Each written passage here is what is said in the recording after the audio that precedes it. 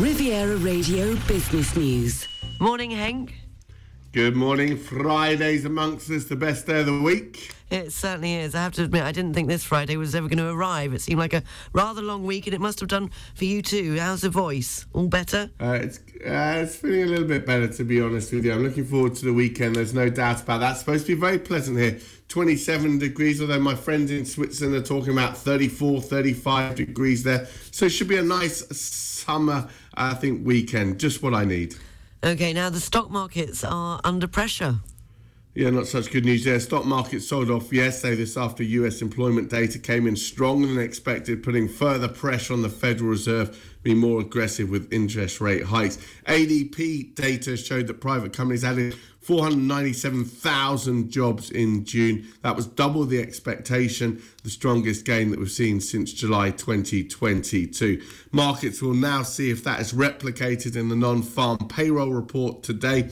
Consensus is for a gain of 225,000 in June, down from 339,000 in May. Average hourly earnings expected to maintain the pace seen in May. That's up 0.3% month on month, 4.2% year on year. On the household side, unemployment rate is expected to tick down to 3.6%. We know the Federal Reserve, the US Central Bank, is not only looking at inflation, they're also looking at the tight labour markets as well, looking for some cooling coming through in order to justify a pause in terms of that hiking cycle. They've already signalled 2 further rate hikes by the end of this year. If we continue to get this strong labour market data, expectations is that that number will rise. So markets reacted to that. The S&P 500 closed down 0.8%. Looking at slightly mixed start, it has to be said, on the European bourses this morning. Got the Euro stocks up 11 points. FTSE 100 in London down 6 points. DAX over in Frankfurt up 34 points.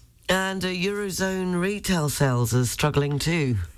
Yeah, flatlined in May month on month as increased spending on non-food items offset declines for food and petrol. Retail sales were down 2.9% year on year. Actually, if you look at that annual retail sales comparison, it's fallen for 8 consecutive months.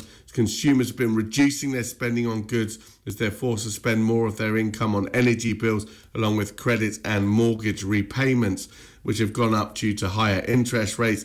Households have also been increasing their savings because of higher rates, so taking advantage of the better rates you're getting at the banks at the moment, but also as a precaution due to economic uncertainty, they try to build up their safety nets. Low levels of household consumption is expected to weigh on Eurozone growth prospects over the course of the next 12 to 18 months. And come on then, have you signed up to Threads?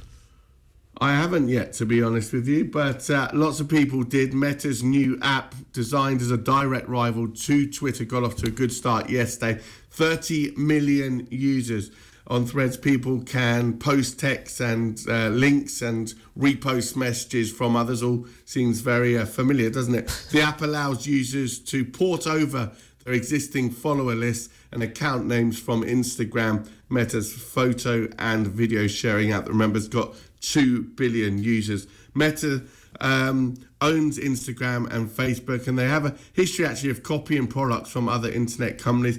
The company's Reels feature, for example, was seen as a knockoff of TikTok's rival video app. Twitter owner Musk not very happy about this, as you can imagine, having spent $44 billion to acquire it back in October. And revenue's already been falling at the company. Twitter revenue is thought to be down around about 50%. They really struggled to hold on to those advertisers.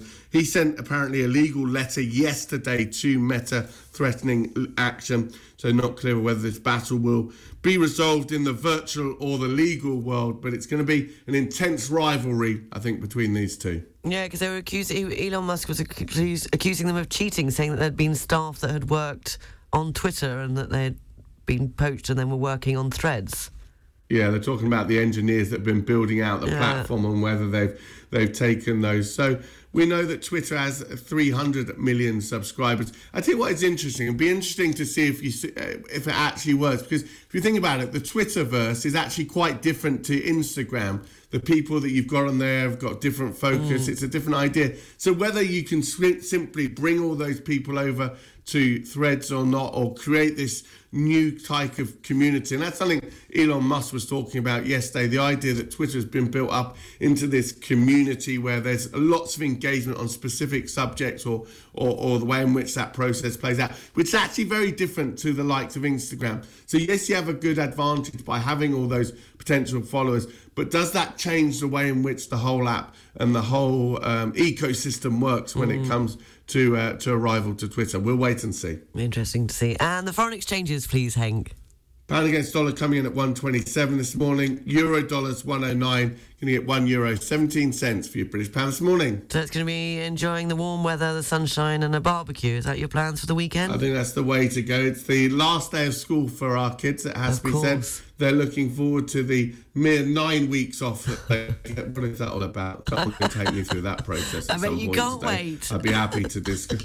I would be happy to discuss that on Twitter, Threads, or in an open forum at the school. Quite frankly, 9 weeks is ridiculous. Oh yeah, well, 9 weeks. That's the same as they have here, I think. Yeah, 2 months. Crikey. Yeah. Okay. Well, you have to come up with some ideas of one you made earlier and all of that. No. Yeah, exactly. All that sort of stuff will be going on for the first couple of days, and then I'll try and find some work trips to go on. Okay. Well, have a great weekend and love to the family, and speak to you Monday morning. Speak on Monday. Have a nice weekend. Henk Potts from Barclays.